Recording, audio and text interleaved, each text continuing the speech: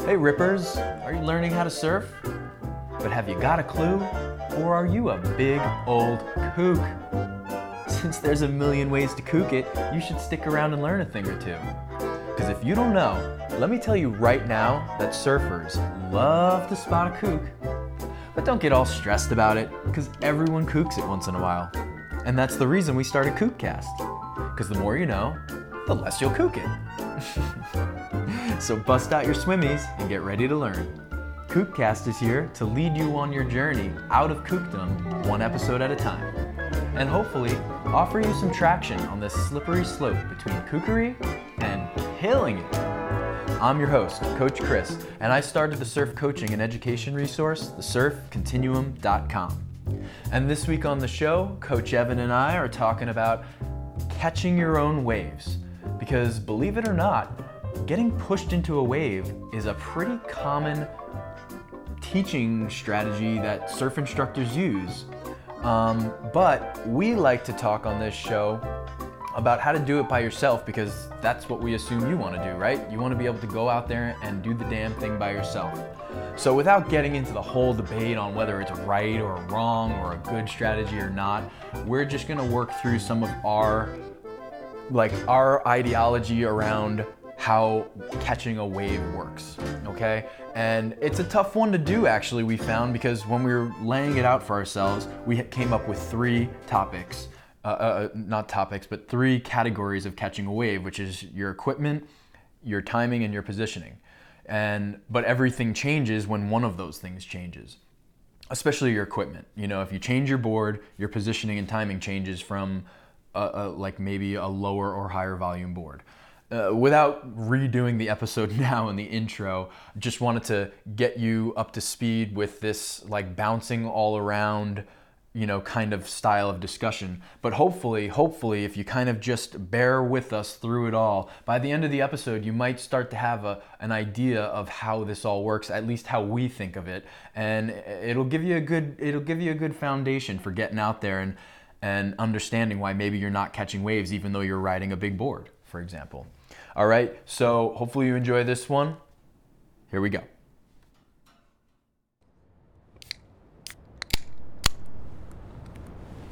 Yeah, brother. Cheers. Fucking doing it all. Getting shit done, surfing a ton, getting some work done, getting some good clips. Hanging chandeliers. I actually love that stuff. Hell yeah. A little project. All right, so catching waves.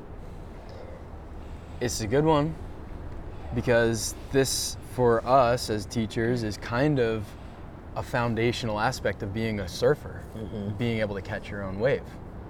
And I think, for 90, I don't know real numbers, but a great majority of people that take surf lessons are deprived of that education.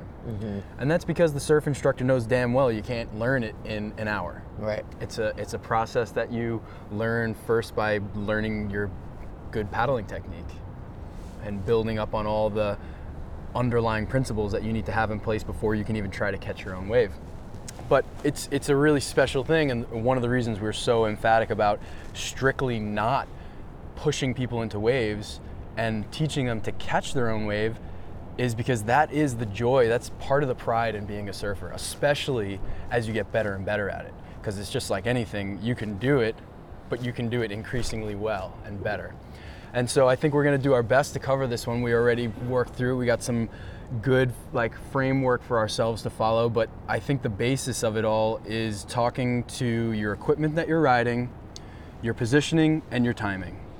Okay, and there's other things, wave size, wave speed, wave shape, but let's just keep it for simplicity's sake to, the everyday surfer. Regular size waves, no bigger than head high, never really top to bottom tubing, shooting, down the line rippers. Right. Just what, a regular surfer might find themselves in the intermediate at most scenario. Right, it's an elusive little beast, catching waves and figuring it out and making it not a struggle and make it look easy, like, the people that you look up to out there in the lineup. it takes a really long time, and I feel like, I've always been pretty good at it, but I've only just really caught on to a few really key ingredients to make it consistent and make it just easier. Yeah, and I think what you were trying to say just there is like, well, maybe you tell me, but knowing if you can catch a wave before you even try. Being able to see a wave, your position relative to that wave, knowing when you'll have to leave to get it if you want to, or look at it and be like, no, it's not going to be worth it. Right. Those are some of the nuances that really come out as you just continue to do it.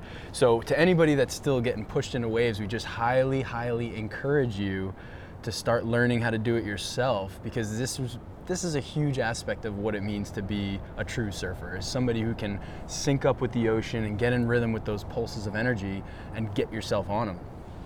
Yeah, and whoever you're surfing with, whoever, if they are giving you little boosts into waves, tell them you don't want it anymore, and you want them to tell you those key little ingredients that they're doing, to catch waves effortlessly and take on the challenge. Right. There's nothing better. There's nothing better than catching your first wave, or catching a wave that you really wanted, like you saw it from afar and you found, you made your way into position and you got it, and you got a great wave out of it. I mean, a lot goes into it, so. Yeah, shut that down. No more pushes, and recognize that it's a journey. It's not a one lesson thing. And I'm sure there always is like breakthrough sessions where you feel like you learned something huge, or some mental barrier just got busted down and you are like, oh my God, this changes everything. But for the most part, it's a long haul slog through the water, and you'll get there, and be encouraged about that. And the longer, if none of that inspires you, just know that the longer you put it off, the worse it'll be. Right, the harder it's gonna be. So, okay, so like we said about our framework, we have your equipment, you have timing and positioning, so let's start diving into them. Also know that these things are all a balance of each other, like interrelated. Yeah, exactly. Like if you change a little bit of one thing, that's going to affect the other thing, and if you change your board, then that's going to change the timing you need to have, and all these aspects. So it's going to feel like we're bouncing around. This isn't like a 1, 2, 3 point by point to make. It's more we're going to have this discussion, but it's always going to be about one of those three things. So for me, I think I want to just start with the equipment, like longboard versus shortboard versus mid-length, and what those offer you. And when you brought up equipment, this was the first time it dawned on me again. It's like, if you haven't really dialed in catching waves on a surfboard by yourself, then go back to what we always say: grab a boogie board and go figure out how to catch whitewaters.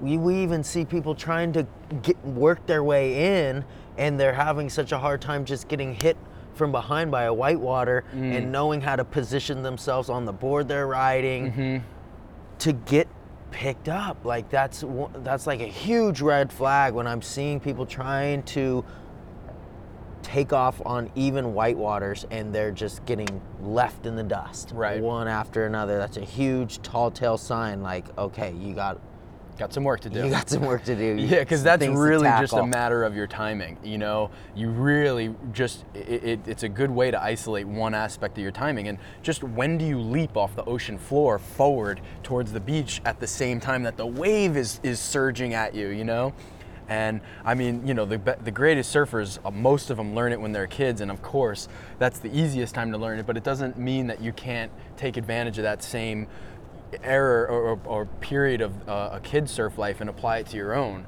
and just get your timing down. Just know when it's time to apply that big force, burst of energy, burst of momentum, so that you're matching the wave speed.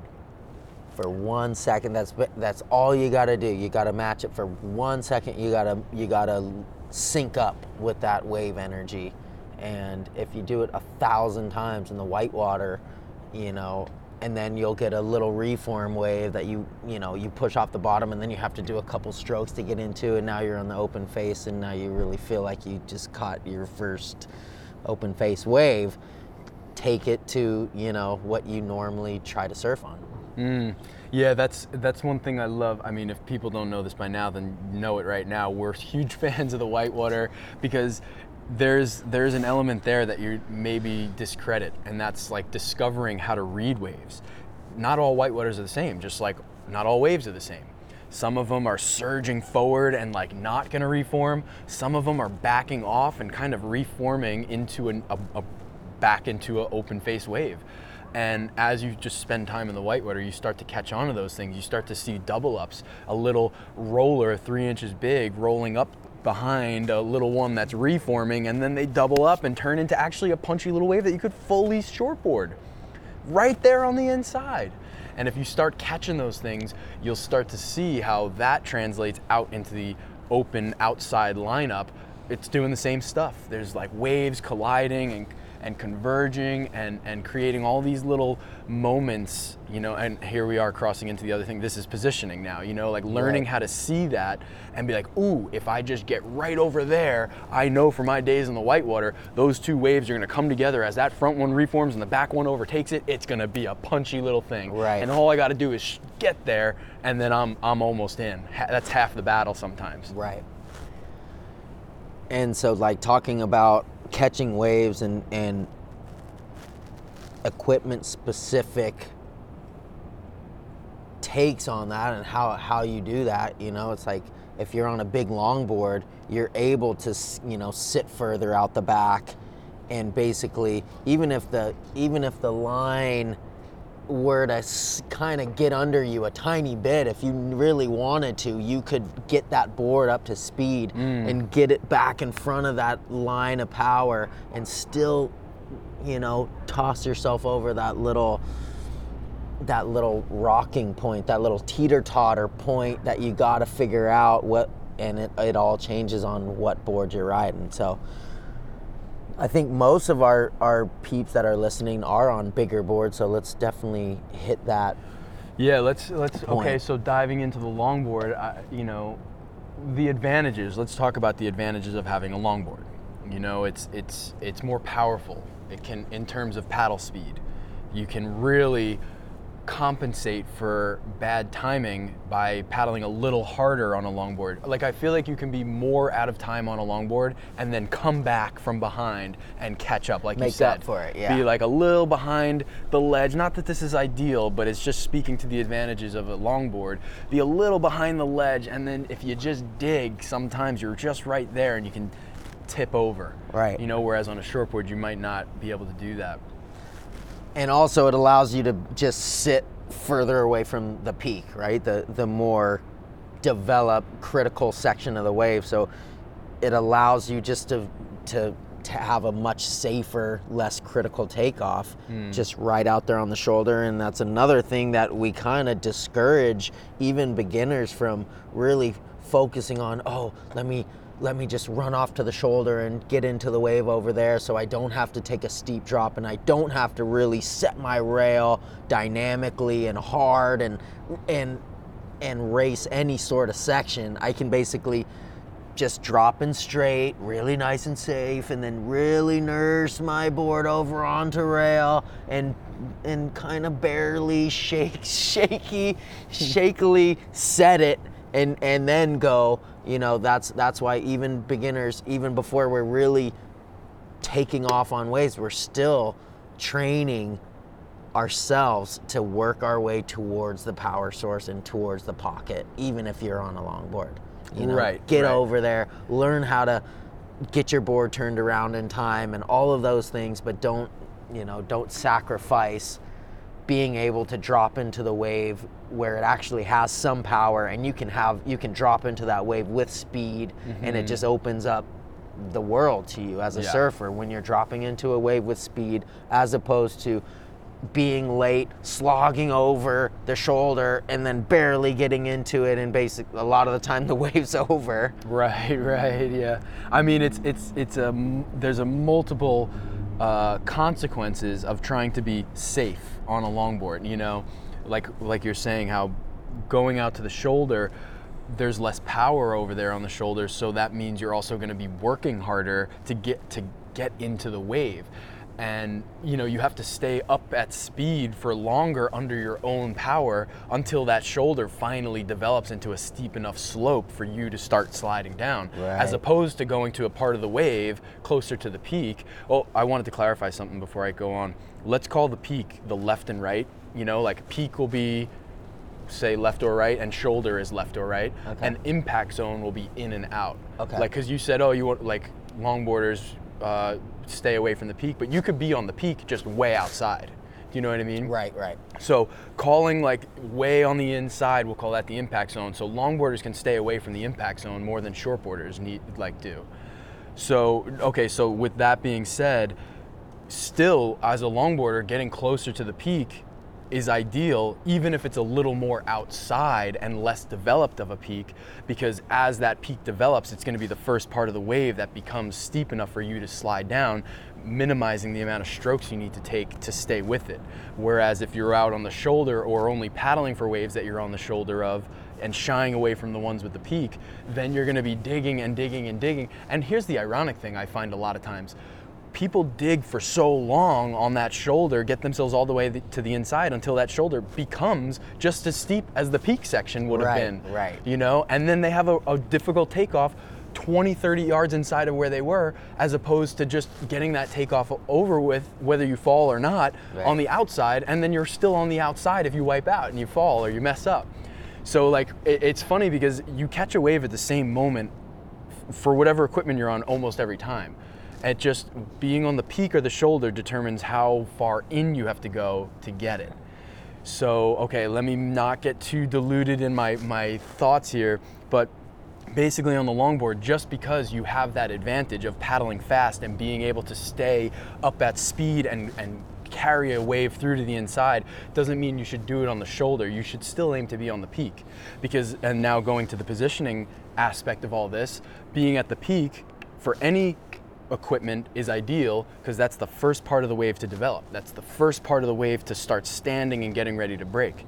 And your equipment is more determining of how far outside of the impact zone you are or near it, and on a longer board you can be very conservative, very outside, and glide into it on a longer runway, and be standing up before that peak even gets all critical. So what you thought was dangerous and scary, the peak, it's not. It's nothing worse than what the shoulder's going to be if you keep paddling into the inside.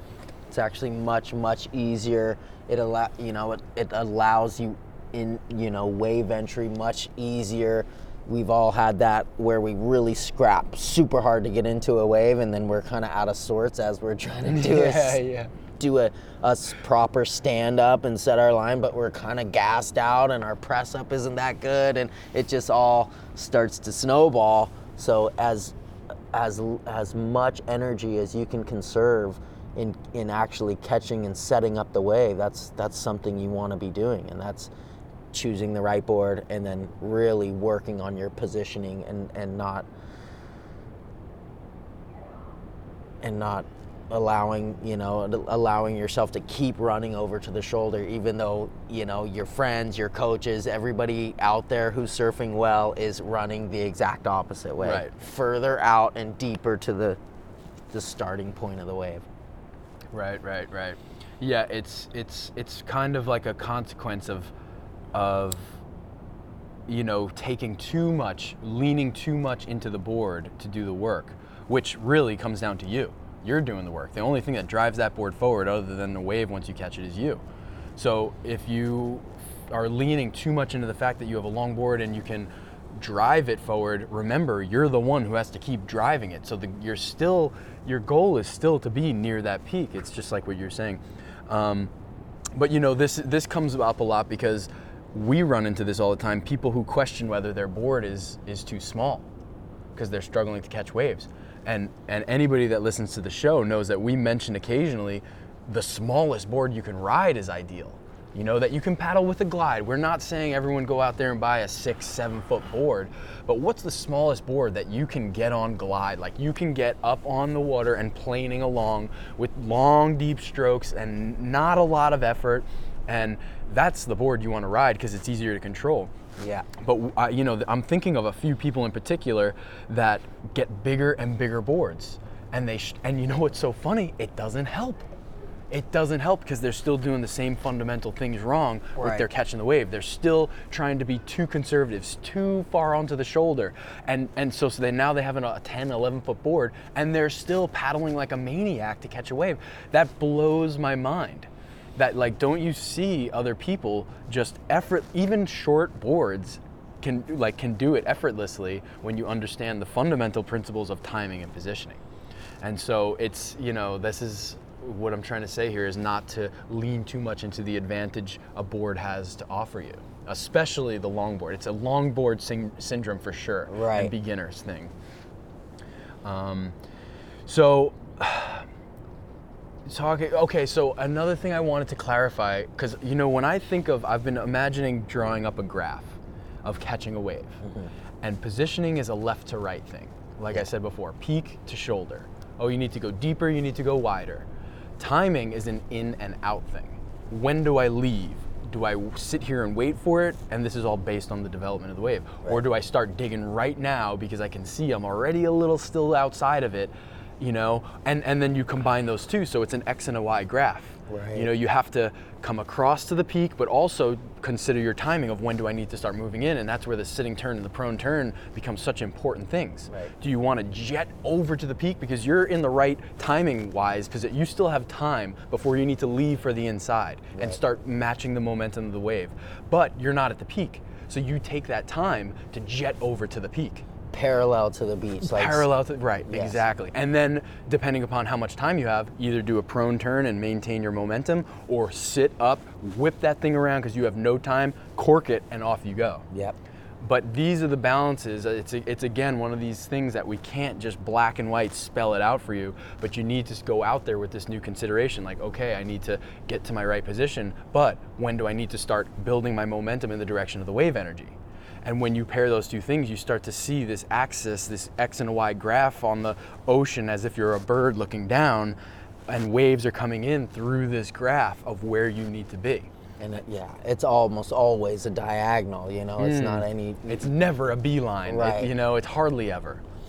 And you're rarely ever just in the spot. So as soon as you see movement, set movement or other surfers moving, that's your cue, like, oh yeah, now's the time to start doing the work. And that's one of those things that I think that we really try to train into ourselves, like just to be on high alert.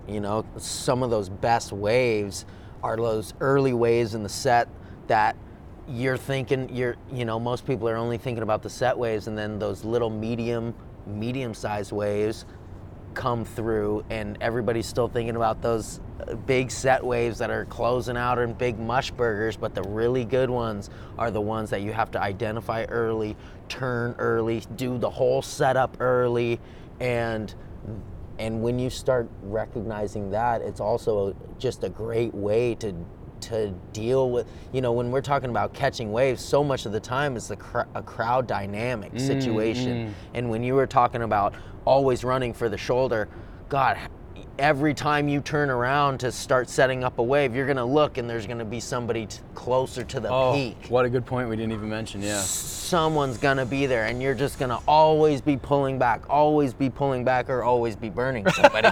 so no, there's no win there. Lose scenario. Right. That's another great reason. I'm so happy you brought that up, of why you don't want to be on the shoulder, because we're talking in this idealistic situation where you're alone, but you're never alone. There's always some surfers out there. So the closer you get to the peak, the closer you can be to priority. The closer you can be to the one who deserves the wave, who earns the wave in the right of way. The surfers that stay safe are always burning or pulling out, one or the other. But and if they're a super aware surfer, good for you. At least you're not out there burning people, but you're also not catching waves. It's frustrating. Yeah, that's a frustrating thing.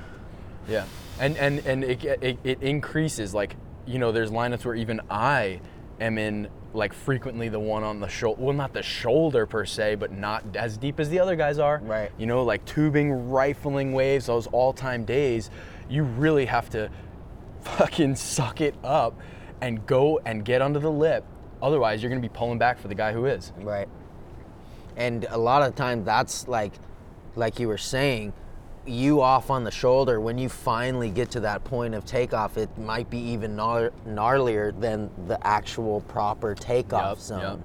That slingshots you into that second section of the wave where the shoulder hopper's trying to drop in there, and they're getting sucked over the falls. They're like becoming part of the barrel, and the good surfer's shooting right through it, Well, that's a good segue into shortboarding, because I think we covered like the longboarders, and I do want to talk about shortboarders because there are a bunch of people like working their way through like shortboards and trying to get into it. But to summarize quickly, your longboard allows you to get up to speed and to be a little further away from the impact zone toward, on the outside, and gives you a little more time to move around and start your process going because you're further out. But that being said, don't over rely on the fact that your board moves fast and you can drive it along. You still are aiming to get to the peak. You're still aiming to get that wave where it's going to develop first. That way, just like Coach Ev said, you're in early at the right place with priority, more than likely, better chances. And in most cases, it's actually the easier takeoff, even though it feels intimidating because it's bigger. Okay, so moving into shortboarding, you have a different scenario here. Like, the board doesn't do as much for you. You don't get to just paddle hard and glide along. You know this if you've ever been on a shortboard and paddled around longboarders. Another frustrating situation. Yep. You're relying so much more. This is basically what it comes down to, I guess. A shortboarder is relying so much more on their timing and positioning elements than their equipment. Absolutely. And I think that was kind of a major switch where I was like, okay, I need to start turning much earlier. It's a classic scenario. Everybody rushes out to meet waves, and it's just out of habit. When in fact, a lot of the time, you've been sitting in the right spot. You don't have to run out to meet it. You're already sitting in the spot. You've already calculated where you should be in the lineup. You're not too far out. You're not too far in. A lot of the times, it's kind of like tracking down a fly ball. Like when it comes off the bat, at first you're like, oh my God, it's so far away. You go start running forward, and then you're like, oh shit, turn around, and that's the worst feeling, running backwards, trying to triangulate where you need to be to catch the ball or catch the wave, So just playing with that and being a little bit more bold with holding your position and trusting where you're at and trusting that you know how to take off at an angle, you know how to set your rail. If you do get into a critical situation, you can dig yourself out of it. And as you start getting into more critical drops and faster, more speed, related drops, you'll start to love it that much more. Right. The shortboarders, their advantages are the ability to move that board around over the water and under the water specifically. That's why you need to be not fazed by the fact that waves might break outside of you. Because inevitably, if you're gonna run this strategy, and hold your ground and stay on the inside, some of those waves will break outside of you. Your goal as a shortboarder is not to be on the outside all the time scot-free. You're not trying to stay out of the way of waves. You're in the way. You're trying to find those waves. You're trying to be in that perfect positioning. Your positioning is like so much more, and timing is so much more precise that you're gonna be wrong on the impact zone side of things.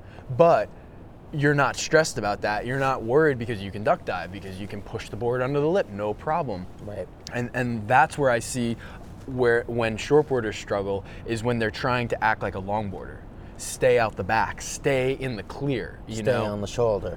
Yeah, and just always be safe. And that's not the mentality that you can have as a shortboarder and catch waves. Like I say this to people all the time, like, I want to have a valuable session, like when we're out in a session together with a student or something, I want to have a valuable session, but what are we out here doing? Are we trying to avoid waves? Or are we trying to catch them? And those sessions where you're out there and every set that comes, we're like, and they're running out. Yeah. And it's like, all right, what are we doing here? We got to trust in our turtle roll, or is this too big for us? Right. Are we out in waves too big? Because we're supposed to be catching waves. We're supposed to be getting in the mix and in the action. And that's right. Sometimes we will get rocked. We will get waves rolling over our heads. That's why we turtle roll. That's why we have these skills to keep us confident about holding our ground. So you have to check yourself and be honest, like, what are you doing out there? Because if you're running from waves, then you either need a bigger board or a different day. Right. You know, but being a shortboarder is all about being in that zone where you're playing like a cat and mouse game with the impact zone line, and that's a dynamic line that moves in and out depending upon whether the set is pushing through or it's an in-betweener wave, and things like that. Yeah, and then as far as like dropping in on a shortboard and really on a longboard too, but it's something that has been an epiphany for me as of lately, and really studying other surfers is staying in front of the line, and not only just staying in front of the swell line, but staying like lower on the face, not allowing yourself, not being late and doing a sitting turn in the middle of the wave, and then by the time you lay down on your board and you get one stroke, you're sucked up into the lip, right, and doing that, but turning early, getting set up, and then keeping yourself in that like midway point or even below. I mean, it changes your drop significantly, and it makes it so much easier. Like the board fits into the wave better. The way that you know your whole view of the line that you're dropping in on, as opposed to getting held up in the lip and getting into this frantic teeter-totter, oh, I'm in, I'm not, I'm in, I'm not, and you know, that usually doesn't end that well. You either like try to pull back, get sucked over, or drop in and you know, airdrop and have to go straight, you know, and straighten out. So it's really kind of just playing with that and identifying it early, and just try it, you know, try turning a little bit earlier and try doing the work to where you never get that feeling of being hung up in the lip where you just see you'll catch the wave earlier. Yeah. I still catch myself doing this stuff.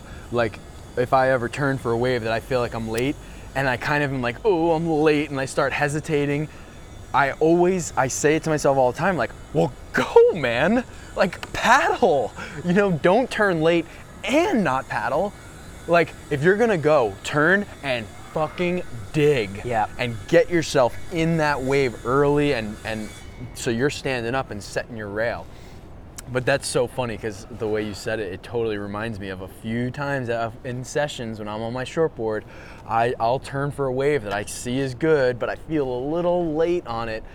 And the solution is just to really go, like to 100% go, and not wonder if I should or shouldn't go while I'm basically half going for the wave. Yeah, you know? you're already committed. There's really no.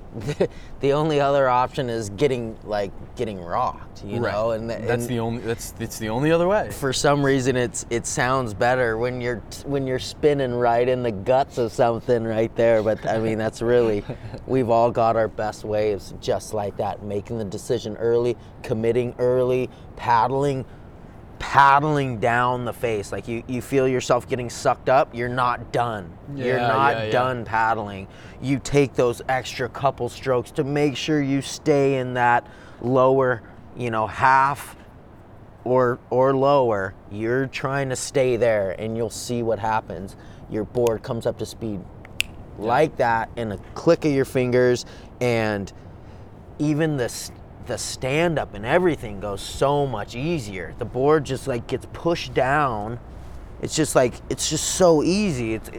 It's like dropping in on a vert ramp or something where, I mean, you're still laying down, but you're like dropping in a vert ramp on your belly, and you just push the board down and you stick your foot on the deck, and you're pretty much off and going. So the vert ramp is almost a perfect analogy, except for the fact that it stays the same shape. Right. A wave is swelling and developing and eventually going concave and then pitching and breaking. Right. So I always imagine if we could make some sort of like land, not a wave pool, but like a ramp that starts as a lump and then changes shape and gets steeper and steeper, you know? That would be such a fun training tool. But so in summary with the shortboarding, you know, it changes. So you're going to change your equipment, like we said earlier. The other things are going to change. Your timing needs to change and your positioning needs to change.